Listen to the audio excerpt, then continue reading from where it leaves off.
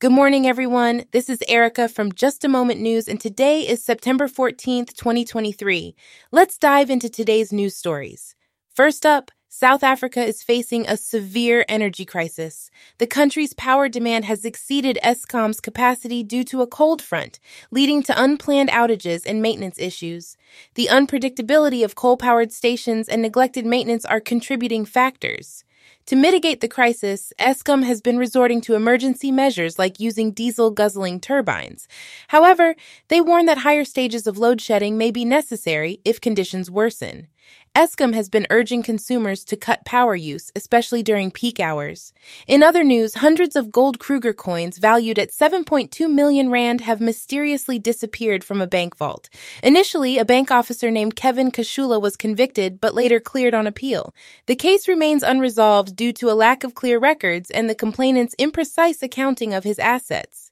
Moving on, a convicted murderer named Danilo Cavalcante has been captured by Pennsylvania State Police after a 2-week manhunt. He had escaped from Chester County Prison and was found hiding under a woodpile with a stolen rifle. Additional charges are pending against him. Some criticize the post-capture photo op by SWAT teams, but authorities dismissed the critique.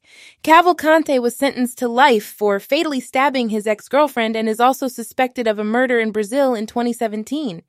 Next, Mila Kunis and Ashton Kutcher's NFT-based web series, Stoner Cats, has been charged by the SEC for selling unregistered securities. The series allowed buyers of its NFTs to gain exclusive access to episodes and earn a royalty on resales. As the project suggested a return on investment, the SEC intervened. Stoner Cats will pay a fine, establish a fair fund for harmed investors, and destroy all unsold NFTs. In Mexico, there has been a recent hearing in Congress featuring presentations on UFO sightings and non-human corpses.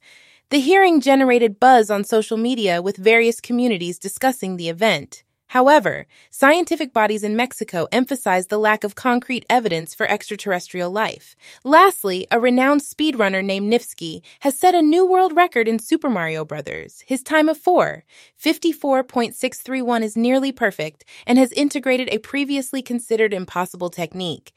Nifsky's record is only 22 frames away from matching a machine-assisted speedrun. He plans to continue improving his time in this category. That's all for today's news. Stay informed and have a great day. This is Erica from Just a Moment News signing off.